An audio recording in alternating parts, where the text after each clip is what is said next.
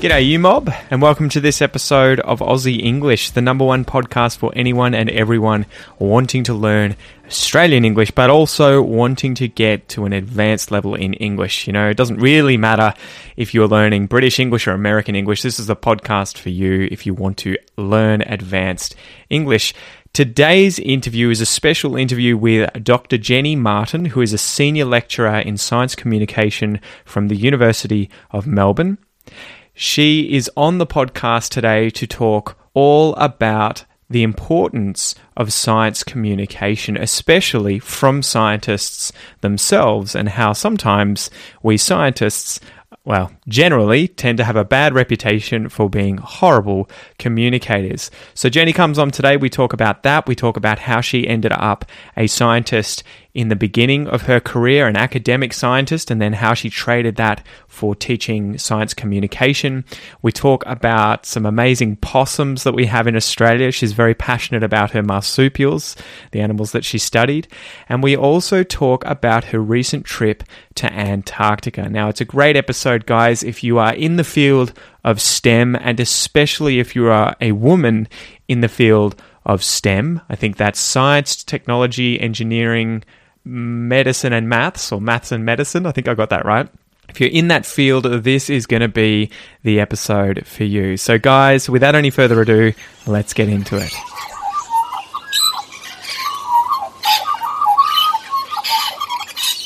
G'day guys, welcome to this episode of Aussie English. Today I have Jenny Martin, who was a researcher at Melbourne University, but now you would consider yourself more of a science communicator, right? Well, I guess I'm a science communicator, but probably even more so I'm a teacher of science communication. So, you know, I sort of always thought that being a biologist was my thing. I loved field work. I was a field ecologist, and I, you know, really loved learning more about how the world worked. But I went from being a researcher to moving into the world of academia. And in my first year of teaching biology and conservation and animal behaviour and all the things that I was interested in, I had a couple of very interesting experiences. First, I took part in a competition called Fresh Science, which is a competition for early career scientists to learn to essentially not sound like scientists. So a whole lot of training to become a better communicator, and going out to schools and going out to pubs. And I really observed how this group of scientists went from being pretty average communicators to, in the space of a few days, becoming just a whole heap better at working out how to talk about their research and how to make it relevant to people. So that was sort of, you know, that's piece of information number one. Scientists can become much better communicators if you give them some training and some feedback. Is that more our fault as scientists than, you know, the rest of the world's fault in terms of our lack of ability in communication? We need to take the onus on ourselves and be like, look, we need to improve. We don't need to wait for others to just learn how to interpret science. Well, look, I think it's really tricky, because is it a scientist's fault that they're not given the opportunity to develop these skills? Yep. Or is it the fault of the educators who don't recognise that teaching communication is a really important part of becoming an effective scientist? I mean, there's a lot of survey work's been done to ask scientists, you know, how much time do you spend sharing your work with non-scientific audiences, or do you think it's important that you share your work with non-scientific audiences? And generally, most scientists say, yeah, I think it's really important and I'd really like to do more of it. Yeah. And then if you ask the question, well, why don't you? They say, because I'm not sure I know how. I've never really been taught. So that leads me to my kind of second piece of information. So the first piece of information was scientists can get better. But then the second thing was that I looked at the list of what they call graduate attributes for my university.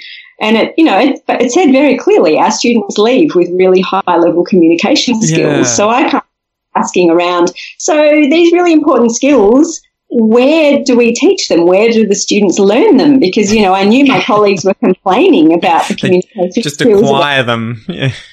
Well, exactly. So they didn't use the word acquire. The powers that be told me, they just pick them up by osmosis. That's like if I hang out with enough French people, I'll just pick up French by osmosis, right? You know, I don't have to actually go and practice it. Or if you watch enough concert pianists perform, you'll be able to play piano like a concert pianist. If only it were that easy. So I sort of got a bit frustrated and said, well, I don't think that you pick it up by osmosis. Just by watching good communicators, you don't become one yourself. Mm-hmm. And in fact, science students spend a lot of time watching scientists who aren't good communicators. So they're not getting the constant example.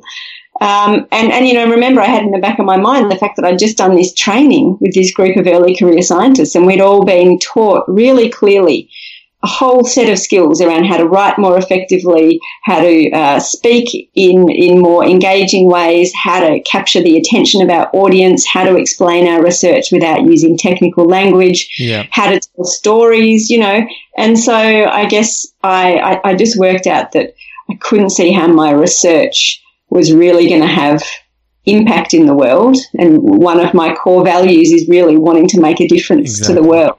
And I couldn't see how my research was going to do that. And I suddenly had this brainwave of, well, hang on, maybe what I should be doing is trying to teach scientists how to communicate more effectively. Maybe that's the key thing I can do in my, my limited time on the planet.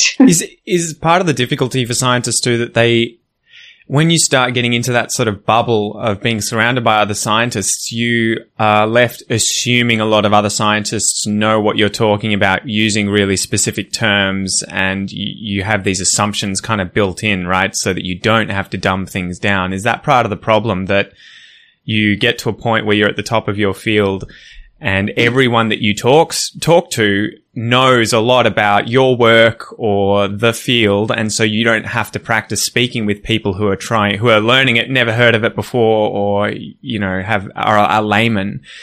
Is that what people need to be taught more about, dumbing it down and delivering it in a more consumable form? So I hate the phrase dumbing it down. I have to catch you on that one, because I think people find that really offensive. Why do I have to dumb it down? And I absolutely don't think we have to. But what you said earlier is the key. It's about thinking about who you're talking to. So if in your day-to-day work, most of the time you're interacting with your colleagues in your lab, your lab group, who all have very solid and deep knowledge around the work that you're doing. Yeah. Of course you use technical language, and jargon isn't evil. Jargon is only bad if it's if you're using language for the wrong people and in the wrong place or the wrong time. So when you're working with your colleagues who are all very well versed on what you're doing, absolutely use jargon. It's a shortcut. You wouldn't bother explaining it in detail. But I think the key thing that we really haven't taught scientists to do very well is to think carefully about different audiences and to recognise that there are times you might want to share your research with someone who doesn't have that deep training and that deep knowledge. And at that point, you have to change your focus. Scientists talk about, there's a gap in the knowledge or there's a gap in the literature. And, you and I both have science training. We understand that means there's this little thing we don't know and it would be great to know. But if you're talking to your average person on the street, who I should point out is funding your research, most likely, because most research is funded by taxpayers, that person doesn't care that there's a gap in the literature or the gap in the knowledge. They just want to understand why your research matters. Why do you need to find this out? Why is this a valid thing to spend time and money on? So at that point, you have to take a really big step back and stop talking about gaps in the literature and get back to the basics of why is this important? Why do we care about this? Why does this matter? Why is this justifiable? There is limited money and time on the planet. How can you justify that this is something worth doing? And so I try and teach my students how to be able to answer the question of, well, so what? Who cares? Why does this matter? Why is this important? Is that something that people too kind of want to avoid as scientists? Because I think I remember getting sort of fatigued with having to try and justify myself and my work all the time, just in the grant process and to other scientists, let alone to the public. Mm-hmm. So do you think that a lot of scientists shy away from it, not necessarily because they can't explain it, but because it's just a tiring conversation that they maybe are too lazy to have? Or look, I think it's a really valid point, and I am so aware of the challenges facing academics and all researchers now. Everyone is so overwhelmed with administrative tasks and so overwhelmed by everything that's going on around them. And, I fundamentally believe that people generally are good people and they're invested in their work because they care about it.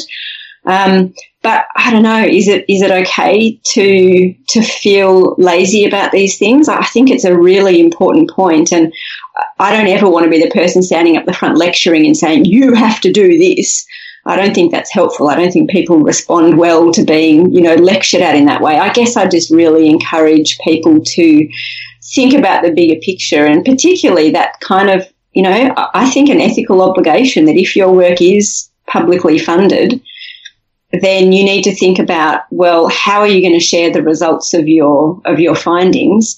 And traditionally, scientists have had, very few kind of metrics that we get judged on. It's, how much grant money do you pull in? Yeah.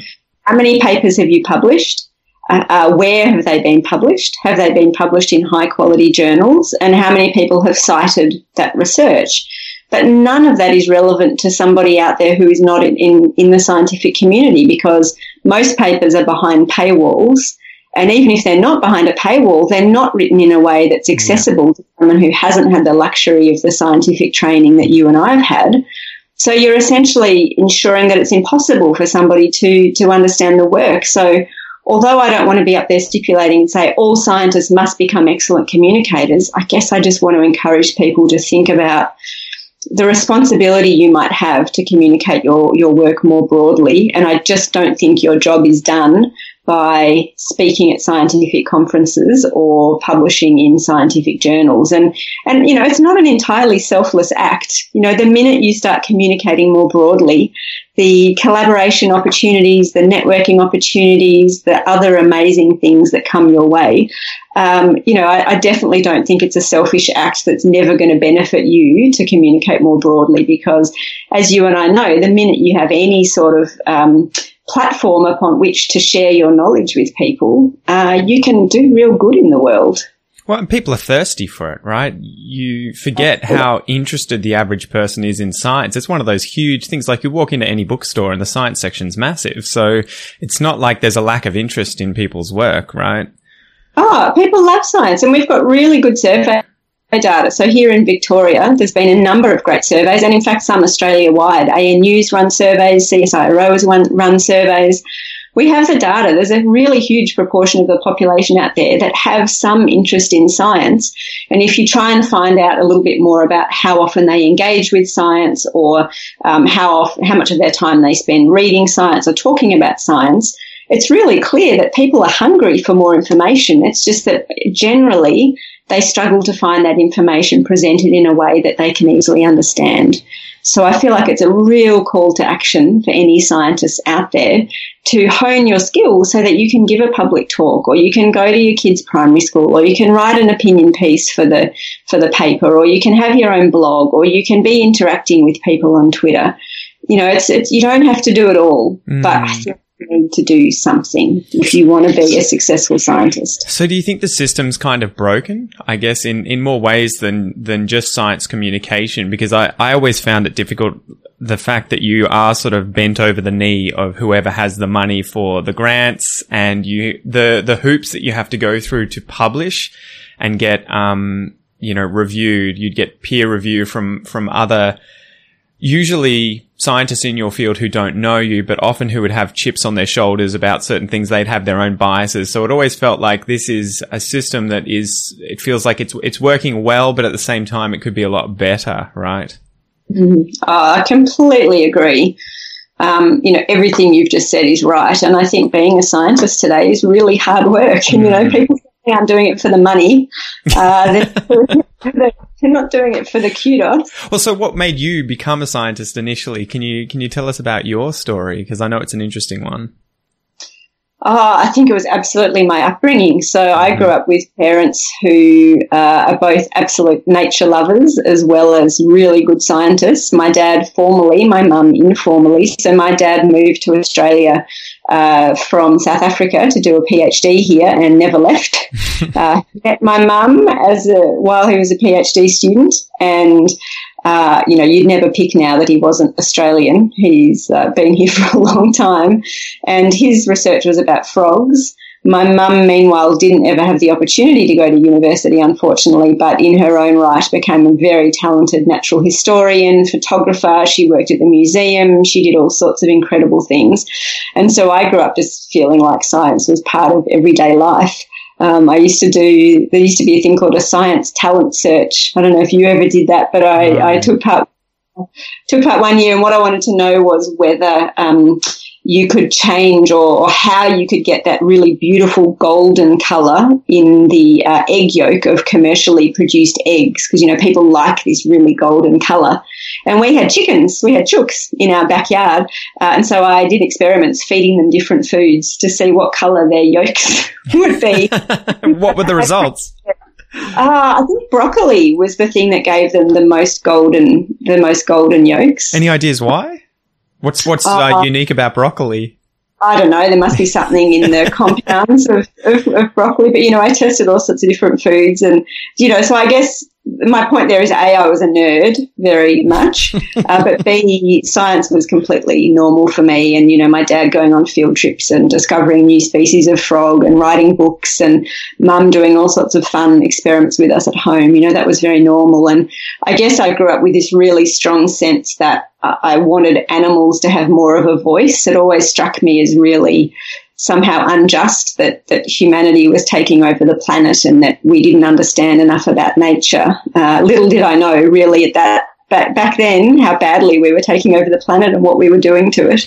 That's such a difficult thing, isn't it, right? Because I keep saying there's two sides of me when it comes to species and conservation today, where in the moment you see a lot of species suffering, going extinct, a lot of the environment just being destroyed.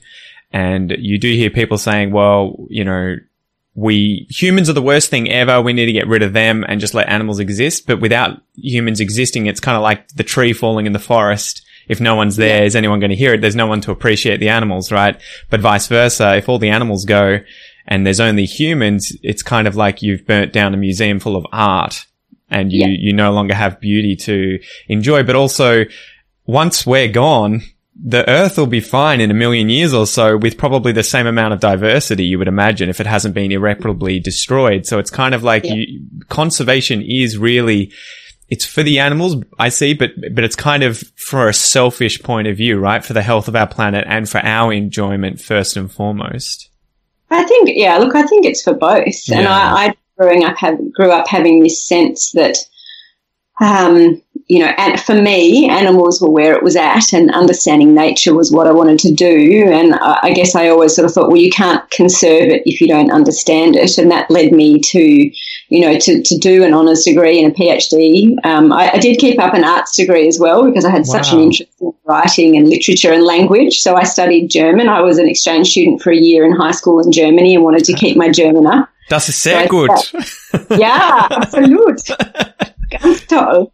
I did keep up my German, but I guess it was at some point during my PhD that I started to feel really quite concerned and dissatisfied, and realising that although I'd invested years and years and years in getting to know this particular species of possum that was in northeastern Victoria, and Bobucks, right? Bobucks, mate. Good on you. Well, I was looking at some of your research, so I saw that. Do you want to tell people what Bobucks are and how they're different from normal brush-tailed possums? Because they are cool. And I remember I think you were saying your PhD supervisor, Kath Handerside, took us up to her property when I was doing undergrad at the same university that you teach at now, and we got to see the Bobucks, and they were amazing. They are. They're very charismatic. So so Bobuck is an Indigenous name, which I always chose to use. They're also known as a mountain brush-tailed possum, simply because they do tend to live in higher elevation, although we now know of quite a few populations that aren't at high elevation at all. Yeah, they're in Gippsland, but basically at sea level, which is interesting. Wow.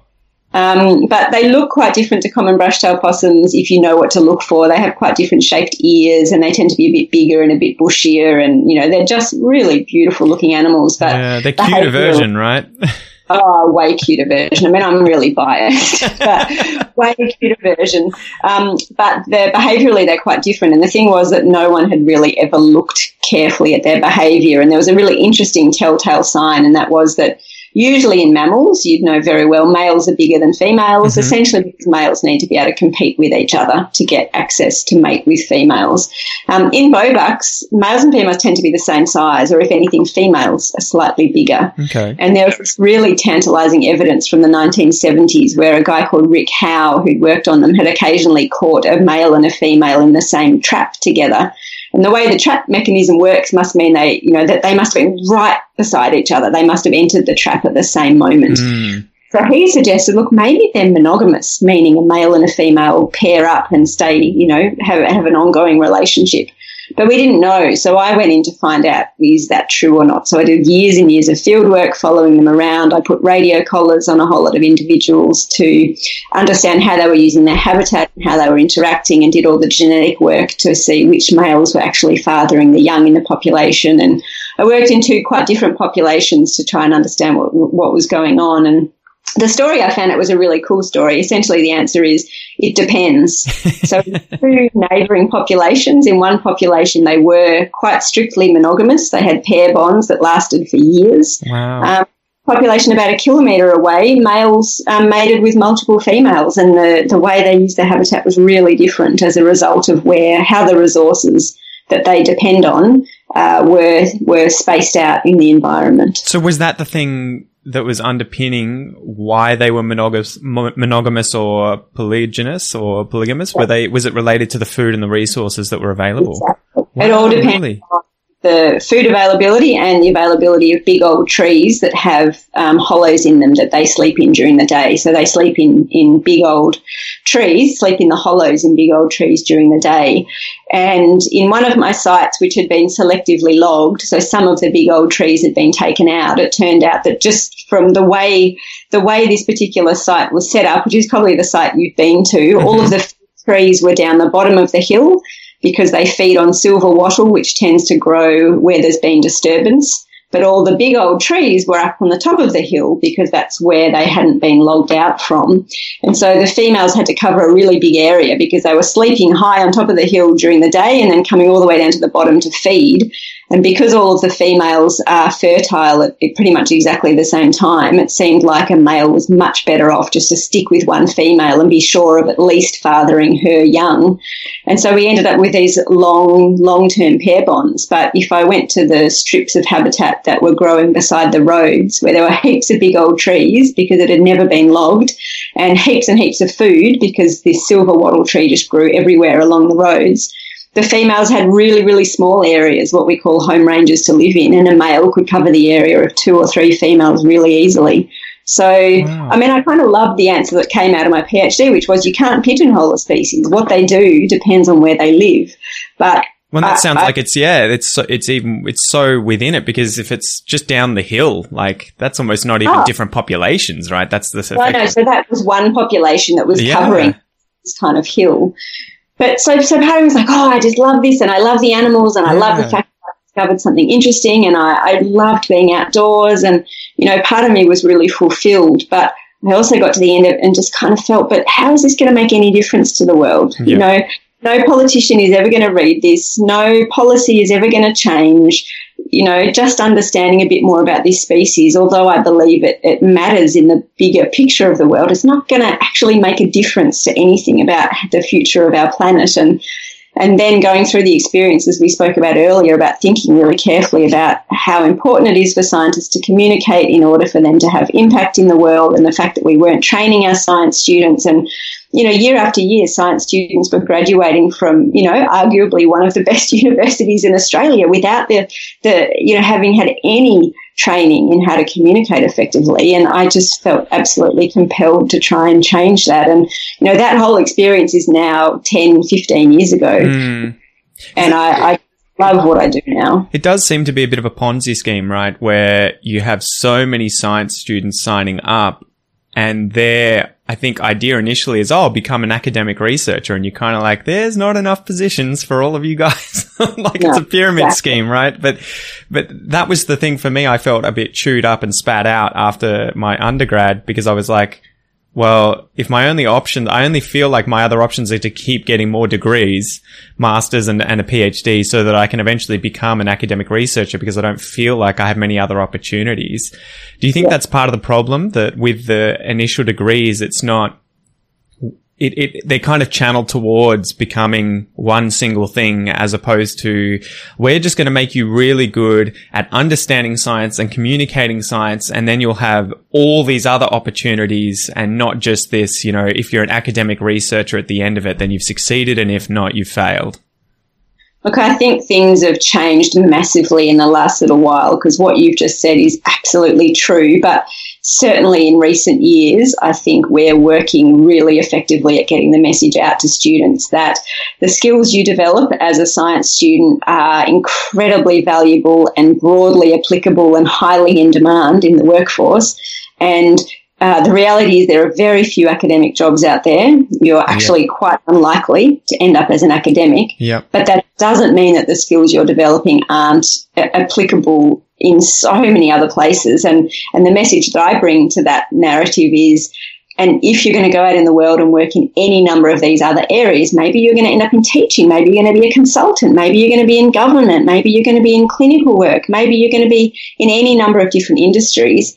The key thing that is going to allow you to be effective in that job is being a good communicator, because what you bring to that job is your scientific knowledge and your ability to read and distill scientific knowledge. But unless you can share that with the diverse audiences that you're now working with, you know, what have you got to show for it? So, and I guess that's why, you know, when I first started trying to teach this stuff, it took me years and years and years to convince the university that what I was doing was valuable and important. But, you know, I'm absolutely wonderfully supported now. I have a team that works with me. We're designing new subjects. We're really very well supported by the university, because everyone is now on board with this message that we're not saying don't do a PhD, but recognise that whether it's a master's or a PhD, when you come out, you're probably going to end up in an industry that's not academia, and you have to be able to communicate effectively. Well, that was the weird thing, because I remember my supervisors kind of scoffed towards the end of my PhD when I told them I want to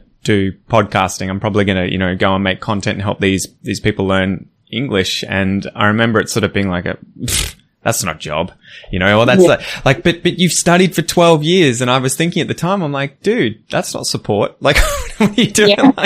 And I often get that from friends and family. They'll be like, do you regret doing 12 years of study at university to end up a podcaster? And I'm kind of like, well, I still ended up who I am today, and my appreciation for science and passion for sharing that and, you know, learning the skills of podcasting was because of science, because I was on some science podcasts. So I'm like, who I am today is a result of all that. So it probably doesn't hurt society to have someone educated in science, even if they're not studying it, right? But absolutely. I couldn't agree more. And I'm sure you bring so much of what you learned to the job you do now, and it's a huge benefit to your audience. I mean, is knowledge ever wasted? Is experience ever wasted? And what you learn about yourself through the course of being a researcher. I mean, I don't know anyone who didn't have a pretty tough time at some stage during their PhD. And for me, it's so essential that I can really understand and empathise with the students that I'm teaching now, because I've been there. I mean, you know, I think if I just got up and said, I'm a science communicator, you know, all I've ever done is science communication, I don't know if my students would really, I don't know, I'm not sure that they would see me as a valid kind of person to listen to. Whereas because I've been there at the front line, I did research for years, I understand how hard it is to communicate effectively, as well as how important it is to do it. I guess that gives me some credibility in their eyes, and I'm sure your background gives you credibility, because you know a whole lot of stuff that you're now bringing to your work. So I don't think it's ever wasted, but, you know, to not support somebody who gets to the end of their PhD and says, I want to go off in this other direction, is just crazy, because the alternative to say you're only going to be considered a success if you end up with a tenured academic. something like I think it's something like 2% of people are going to end up with a tenured academic job. I think it must be too some sort of like self-rationalization, justification sort of stuff too for some academics where it was their dream and they pushed so hard and then they finally got it and they want to pass on the same thing and get people to have the same opportunities. But yeah, realizing what the real world is like for academics, I was just like, tap out. I think I can do more satisfying work elsewhere. But switching back onto science communication, what do you think about social media? Has that changed the game in the favor of science and science communication? Because you now have, massive YouTube channels. Smarter Every Day comes to mind. There's quite a few of them where, there's a guy from NASA, I've forgotten his name, who does all these experiments and just flies around the world, creating amazing videos. And we've got Facebook and Twitter and even podcasting, right? And you're on a radio show that I'm guessing is released as a podcast too. Is it in that format yet? Yeah. So what excuses do we have as scientists in today's day and age where both of our parents' generation would have grown up with no internet, and typing up their theses or writing them up with pencil? Yeah. Look, I think it's such a great point, and I just see it's such an exciting time to be a scientist who believes in the importance of communicating, because we have so many opportunities available to us. So, I write a blog, I'm on a radio show twice most weeks. I just think there's so many great opportunities. I haven't launched into YouTube yet. I always joke that I've got a great face for radio, but, I'll never say never. Man, Joe Rogan does 3-hour podcasts and he's not pretty to look at. What are you talking about? I mean, I think the issue is people come back and say, it's so hard to know what's credible and what's not. It's so hard to know what's quality information and what's not. And yes, that's true to an extent, but I don't know. I think that's a cop-out too, because if you say, well, the only information I'm going to trust is peer-reviewed information in the peer-reviewed scientific literature, A, we know that there's flaws with the peer review process.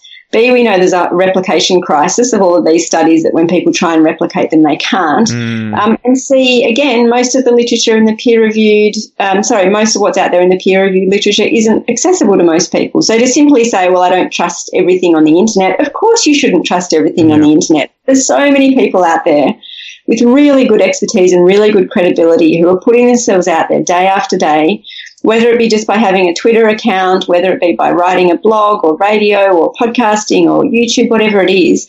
And I think you find the thing that you love and you find the thing where you really get reward from doing it, and you should do it. And like we said earlier, there's just no excuse to say, well, I've published my paper in a journal, so that's my job done. Those days, those years are well past. And I don't know, I have a colleague called Chris that I do radio with who has a lovely analogy that he shares with my students. And that painting that when you're very close up, it just looks like a whole lot of dots, but when you stand back, it's a beautiful picnic. I can't remember who the artist is. I should look it up. Is that the one from Ferris Bueller? Where it's zoomed in that movie right at the thing and you see these dots and then it slowly goes out, whilst I think the Smiths are playing in the background and the picture suddenly becomes, the little girl or whatever it is at the picnic. Yeah, isn't that so funny? I've seen Ferris Bueller so many times in my life, I just can't remember that bit. But look, it could be. It's a very famous French painting. And my colleague Chris always says, so that picnic is the world we want, a world where science is valued and people believe it's worth investing in science, and where people seek out scientific information and make evidence-based decisions, and our government listens to scientists. It's a picnic, right? It's the world we all want. Yeah. And if you zoom in really closely, it's going to take a hell of a lot of dots to get to that picnic, and no one person can do all of those dots. But you pick one or two dots that you love, and you do your very best at them. So whether that's podcasting, whether that's teaching, whatever it is, just pick your dots and do them to the best of your ability, and try always to be getting us closer to that world that's a picnic, whereby science has its kind of, what I believe, rightful place as something we all value and want to support and know more about. I think it's a lovely analogy because it takes the pressure off that you don't have to try and do everything all at once.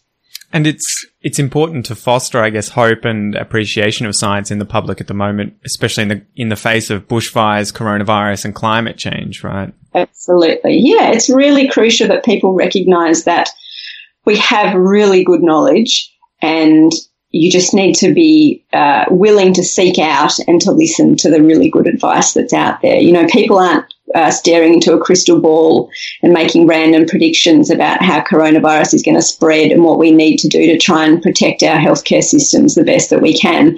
There are incredibly smart people doing really intricate modelling, and the information we have access to is of the highest accuracy possible, and you know, we need to listen to it. And yes, that goes back to social media. There are people out there who don't know what they're talking about, who are spreading really unhelpful messages. And I guess that just brings it back, the pressure on all of us who do have science training to amplify the accurate, helpful messages and try and point out the pseudoscience. And I think there's some wonderful communicators doing that. What do you think is happening with climate change science and its communication to the broader public? Because, I mean, you see with you know, children like Greta Thunberg now coming through and really getting a lot of the younger generation on board. There still seems to be a lot of the older generation which are in complete denial about climate change happening. Is the point of failure there the communication of the complex science behind climate change and the public, or is there something else going on there, do you think? I mean, look, I'd love to be an expert on that, and I'm sure if I was, we could talk for hours on that point. My suspicion is that there was probably multiple points of failure, and I think it's probably quite a nuanced story. I think the simplest message to take away is that in the early days, scientists assumed that the facts would speak for themselves, and because the facts were pretty stark and pretty blatant, you know, we've got the graphs that show how greenhouse gases were changing in the climate, in our atmosphere, and therefore how the temperature was changing. And I think we collectively, scientists, thought that would be enough to convince people that action was necessary. And I guess it was a slow process to realise that the facts don't speak for themselves, and confirmation bias is very powerful. We tend to only what we already think.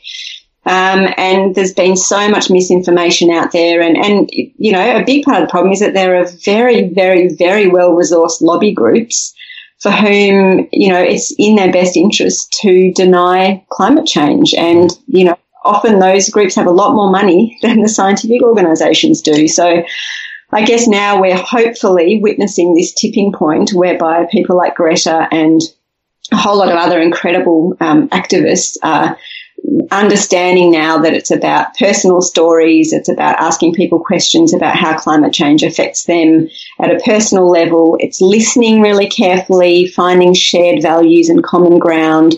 It's not standing up there lecturing and telling people you don't have the right to live this way.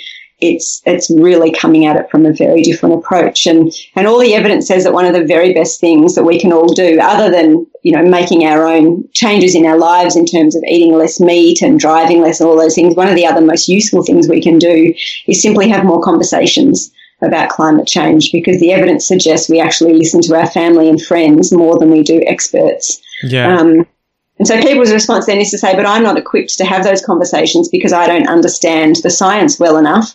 And the research says that you don't actually have to understand the science well to have effective conversations. All you need to get across to people is that there's scientific consensus around climate change, because people still think there's not, because of the whole, like, in the early days of balanced journalism, that you had to present two sides of the story. Yeah. People didn't realise that it was 98% versus 2%, and they got equal airtime. So making sure people understand that, in fact, there is really, really almost, you know, unanimous scientific consensus that climate change is real. Point two, that it's being caused by us. And point three, that you should be worried about it and you need to take action. And that's all you need to get across in a conversation. You don't need to understand or explain the intricacies of what's actually happening in the atmosphere, because people don't need that. They're not that interested in that. It's like driving a car, right? I have faith the car's going to work, and I sort of, know the basics, but I can't repair the engine. Exactly. And I don't need to still know whether or not it's working or how to use it.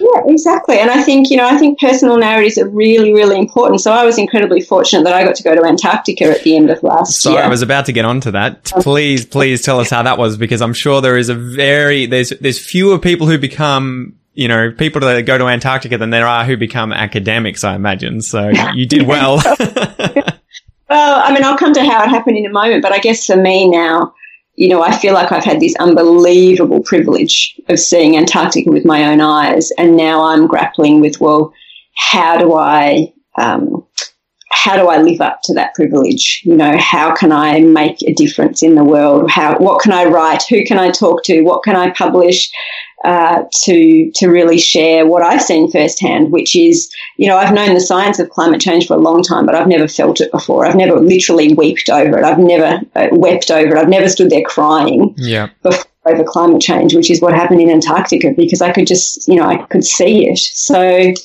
So I was really fortunate to be invited to become part of the faculty, the teaching team for an organisation called Homeward Bound, which is a global leadership initiative, which is basically saying we need more women with a background in STEM, STEM-M, so science, technology, engineering, maths and medicine. Okay. We need more women with that background to become really effective and strategic leaders. So it's not about saying we don't believe men should be in leadership positions.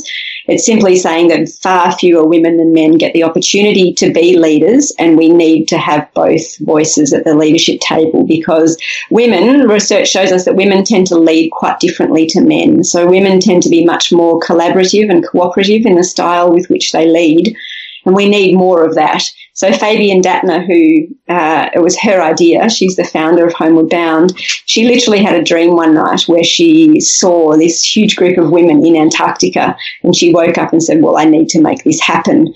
So her idea was, if you can train a whole lot of women with this science background to be more strategic and more visible and more effective leaders, who all have this shared purpose that they want to make the world a better place. So to really lead with a mindset around how can we make our, you know, humanity more sustainable in terms of how we live on the planet, that's going to help things. So Homeward Bound is a 10-year program. This was the 4th voyage. Yep. And it's a 12-month program, so it's basically 11 months of online interacting and lessons and homework, and then it culminates with this month-long journey to Antarctica, where the idea is take the women out of their comfort zones, put them in a really isolated, immersive environment, and allow them to see firsthand what's we all think of as this incredibly pristine environment, but allow them to see firsthand the impacts that climate change is already having on the planet, and then send them off as advocates who don't just think that they need to help, but just deeply feel that they want to go out and make impact in the world. And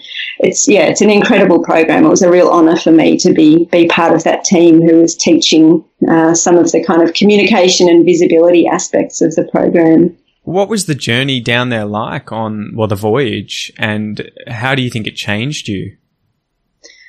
I mean, it's so cliche to say it was life-changing. You know, it's just ridiculous, and I feel like I really have to justify that. We ran a session on the ship called Why Antarctica, which was about getting all of the women. So we had 100 women from 34 countries, plus 12 faculty from maybe 5 countries. I think I'd have to double-check that, but to really think about, why do we go to Antarctica? How can we justify, if we're meant to be an initiative that's around improving the state of the planet, how on earth can we justify the carbon cost of flying 112 women from around the world to Ushuaia at the bottom of Argentina, and then going on a ship to a place where really we know that, it would be far better to have fewer tourists than we have.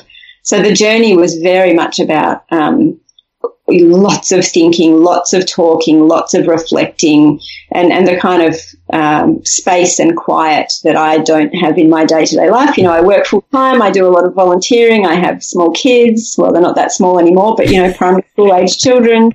When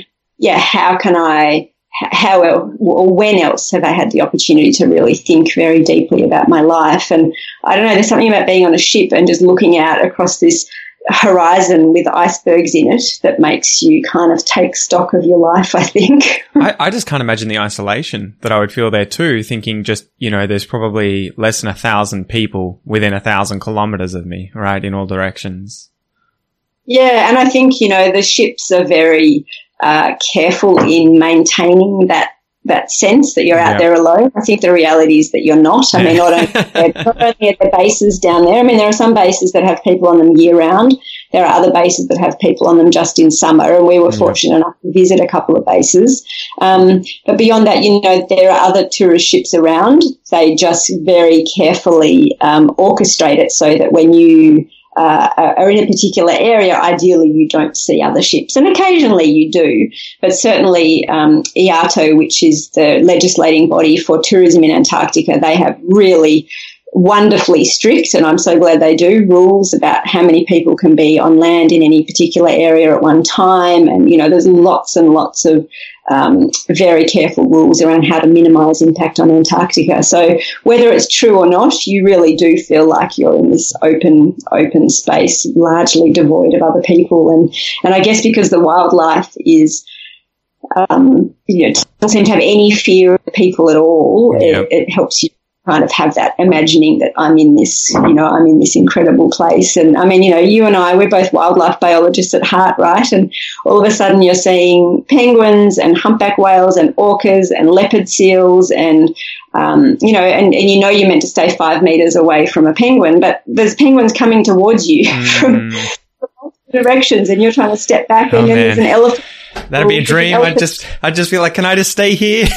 It's like this all year round, right? It doesn't get any colder. Yeah. Oh, look, I mean, it was unbelievable, and this incredible joy and elation that I felt seeing it with my own eyes, and literally having to pinch myself to think, oh my goodness, I'm not watching a documentary, I'm actually here. But I don't know, constantly tinged with this kind of sadness as well of how long is it going to stay this way? By the time my children are old enough to potentially come here, what will it look like? And B, what have these individual animals done to deserve this? We learned one of the key things that stayed with me was talking about 2 different species of penguin that we saw, Adelie penguins and Gentoo penguins. And Adelie penguins are quite specialist in what they feed on. They really specialise on krill. And krill tends to be found under pieces of surface ice, because under the surface ice is where you have microbes and algae and stuff growing that they feed on. And, of course, the Antarctic Peninsula, which is where we were, it's the most accessible part of Antarctica. It's the part of Antarctica that kind of juts out heading towards South America. So it's only 2 days on a ship from the of Argentina to get to Antarctica. That's crazy. It's the second fastest warming place on the planet after the Arctic, and the surface ice is disappearing. Well, they just lost an iceberg or something of 300 square kilometres, didn't they? That just broke off the shelf. It was huge. Absolutely. There's massive changes happening down there, and as the surface ice disappears, the Adelie penguins are having to move further and further south because there's just no krill for them to feed on, and there's no surface ice for them to rest on when they go and do big foraging journeys. And so, right in front of our eyes, we're being told, see this Gentoo penguin colony, that used to be an Adelie penguin colony, and the Adelie can't cut it here anymore. And I don't know, you can't help but just feel deeply responsible for that. And, the other thing that really, really stayed with me was we're out in a little Zodiac, which is a little inflatable boat, which is how you get from the big ship onto land, because obviously the big ship can't go near land. And so you're in this little inflatable boat, and there's lots of bits of surface ice around you. And the guides, the expedition crew, who were just incredible, who were with us, said, pick up a piece of ice, obviously with your gloves on, because it's pretty chilly. Pick up a piece of ice and listen. And, when you were a kid, you used to pick up a shell and listen to the sound of the ocean inside the shell, or what you were told was the sound of the ocean. And if you pick up a piece of ice, you hear it. It's kind of crackling. It's quite loud. And we sort of said, well, what's making the noise? And it was explained to us that any piece of ice has compressed air bubbles within it. And as the ice melts and those compressed air bubbles come to the surface, they make a kind of cracking sound as the air is released back into the atmosphere. And the really cool thing to know is that depending on how old that piece of ice is, those air bubbles could be thousands and thousands, even hundreds of thousands of years old. So they're essentially time capsules from a pre-atmosphere. And I got really emotional, sort of imagining that I could anthropomorphize, see the human point of view of those air bubbles. And as they're suddenly, reunited with the whole atmosphere, and just imagining them saying, but hang on, what's happened here? This isn't like it was when I left. What's happened to this atmosphere? There's way too much carbon dioxide. Exactly. And I just found it really quite profound thinking about these little tiny, tiny bubbles of air coming back into an atmosphere that was so different from where they left. I don't know. I just find that really quite hard to conceive. Well, I think they say that Antarctica's got like another 5,000 years to melt, but I'm always like, I think we'll surprise you. Humans will surprise you at how good they are at screwing things up. So I hope, I hope it doesn't change that fast or faster than that. we saw the ice melting. We saw ice cliffs collapsing, and all of that is normal. It was summer in Antarctica. I know that icebergs carve off big bits, and I know that during the day when the sun's out, ice melts. It wasn't as though we were seeing something that's completely untoward. But by the same token, I just felt like for the first time I really understood. Okay, the air is getting warmer, the ocean is getting warmer. That means that all of this ice I can see is going to melt. And when that ice melts, sea level is going to increase. And as this water warms, because we know Antarctic ocean currents have a major effect on global currents, everything is going to change. And, the scientists tell us that if all of the ice in Antarctica melts, then global sea level will go up by 60 metres. I'll have to move. That's not going to happen anytime soon, right? Yeah. It's certainly not going to happen in our lifetimes. But even some tiny proportion of 60 metres is a lot. Yeah, it's frightening. Switching back onto STEM, what do you think it is that makes it so much harder for women to succeed in STEM? I would love to talk about that.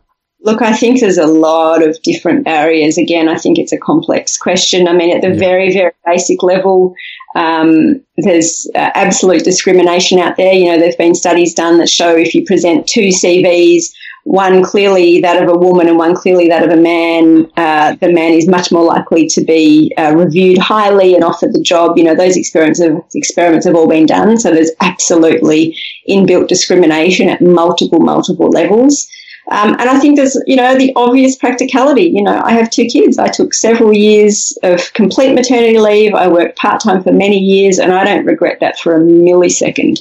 My kids are, more important to me than anything. But it means that I'm, in the 10 years, first 10 years post-PhD, I worked the equivalent of, I think, 3 years full-time in 10 years. So any colleague out there who didn't go off and decide that raising a family was their priority is effectively 7 years ahead of me. Do you think part of the problem is, too, that women, possibly by the feminist movement, have way too much pressure put on them nowadays to succeed in all of these different areas? You need to have a family, you need to have a career, you need to be earning as much as, a male who's never taken time off in the same job as you. Do you think that the problem is that we expect too much of women and we don't expect enough? We expect too much. We're pushing them sort of to try and achieve all of these different things, where maybe we need to be saying to men, it's okay for you to not be obsessed with work and for you to take more time off and be at home with children and allow your wife to go back to work and get that balance a little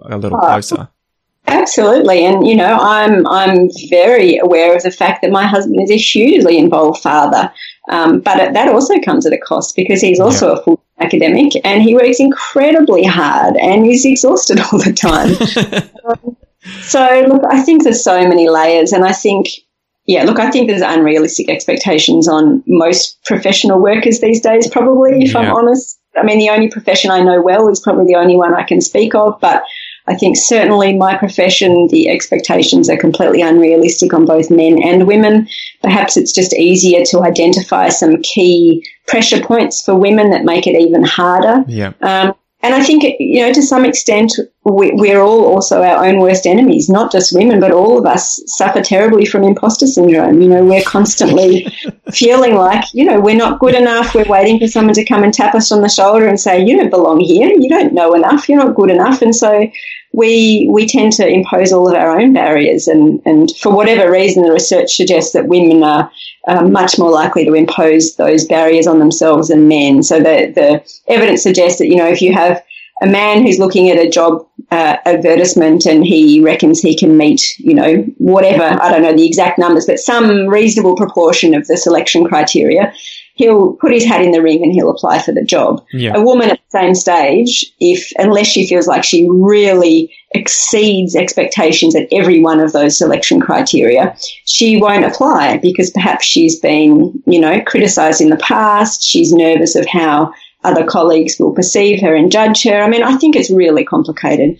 I think the difficulty too is that you have, inherent personality differences between men and women, right? But then we also have societal pressures and cultural pressures. And the thing that irks me is when you have people that believe it's just one of those things. You know, I have plenty of friends who are just like, it's the patriarchy, it's society that are screwing over women and, you know, allowing men to succeed at everything. And I'm like, well, hang on. It could be both society and gender differences. And we need to, you know, it's always a lot more nuanced. What can we do to enable more women to succeed in things like STEM? Look, I think there's heaps of things, and there's some really great programs out there. I mean, Homeward Bound is this amazing initiative I'm super proud to be part of, but then, you know, not everyone is going to have that opportunity to get involved. I think we have to role model women of so many different, you know, we need a true diversity of women represented in leadership. You know, the saying, you can't be what you don't see. Yeah. So all these girls out there from all sorts of different language backgrounds and cultural backgrounds, if they don't see women who look like them or sound like them in positions of leadership in science, how can they envisage that that's where they could be? And so, you know, there's so many good initiatives out there. There are great podcasts, there are great books, you know, the Rebel Girls, the Fierce Girls on the ABC. You know, I think things are being done, and certainly at my uni there are some great programs to support women, and I guess to some extent we just all need to keep talking about it, because it's not like at any point we're going to say, well, that's been fixed, tick the box, move on. You know, the more creative ways we can think of to support women to succeed and have realistic expectations on them, and to be really visible as leaders who may also have caring responsibilities, you know, whether that be for any family member. It doesn't have to be a child, or maybe who has a disability, or certainly women of you know, a really great range of cultural backgrounds and language backgrounds. You know, we just need to support women across the planet to be able to succeed in their chosen field. And it's interesting, if you look at Drawback, which is this amazing book which has basically gone through and ranked the top 100 solutions that we have at our fingertips in order to tackle climate change. And I can't remember what number it is, but it's certainly in the top 10. It might even be 5 or 6 or something like that, I think, is to simply educate more women. Yeah. So now one of the very best things we can do to tackle climate change is make sure that more girls get the opportunity to be educated. And there's really good stats and evidence behind that. And that tells us, you know, so powerfully that women have a really important role to play in the future. And the fact that, you know, for me, it was relatively easy. I'm white. I live in a Western country. I've had many opportunities given to me. I speak English as my first language. I'm heterosexual. You know, so many things that make my life relatively easy. But there's so many women out there who face just a raft of challenges. And until we think more about those challenges and largely ask them how we can help, you know, one of the things that concerns me, there's all these programs out there that potentially a lot of men have come up with. I'm sure they've asked for advice from women colleagues around them, but you know, how often are we actually asking the people who are facing the greatest discrimination what could be done to help you? Really, truly including them in the conversation. So not just inviting them to the meetings, but making sure that they have a true voice and that their advice is acted on. You know, I'm not at the highest levels of the university or any other place. I don't know how much that happens, but gee, I hope it does and that it happens more and more. Yeah, I think you're right. Anyway, Jenny, thank you so much for coming on the podcast. How can people find out more about you and listen to your radio show? So if they tune into Triple R, which is Australia's largest community radio station, on your dial it's 102.7 FM, but you can also just go to the Triple R website and listen anytime on demand or listen back later. So I do a segment every Wednesday morning on the Breakfasters show. So I'm just a little 10-minute segment at 7:45 on Wednesday mornings. And then I'm also one of the co-hosts for our Sunday Science show, which is an hour of science on Sunday mornings at 11 o'clock called Einstein A Go-Go. And then I write just a kind of popular science blog called Espresso Science. So if you just Google espressoscience.com. And then on Twitter and Instagram, I'm Sci Doc Martin. So I always used to joke that I only did a PhD so I could be Doc Martin. So I don't Do you have the shoes? No, I actually don't. I feel like it needs to be part of my image, but I just put a little SCI in front of my Doc Martin. And I am actually spelt differently, I'm afraid. I'm Martin, so I don't quite fit it, but, you know, close enough. So Exactly. Well, it's been a pleasure. Thank you so much for giving us your time today. Thanks so much for inviting me. It's been lovely to talk.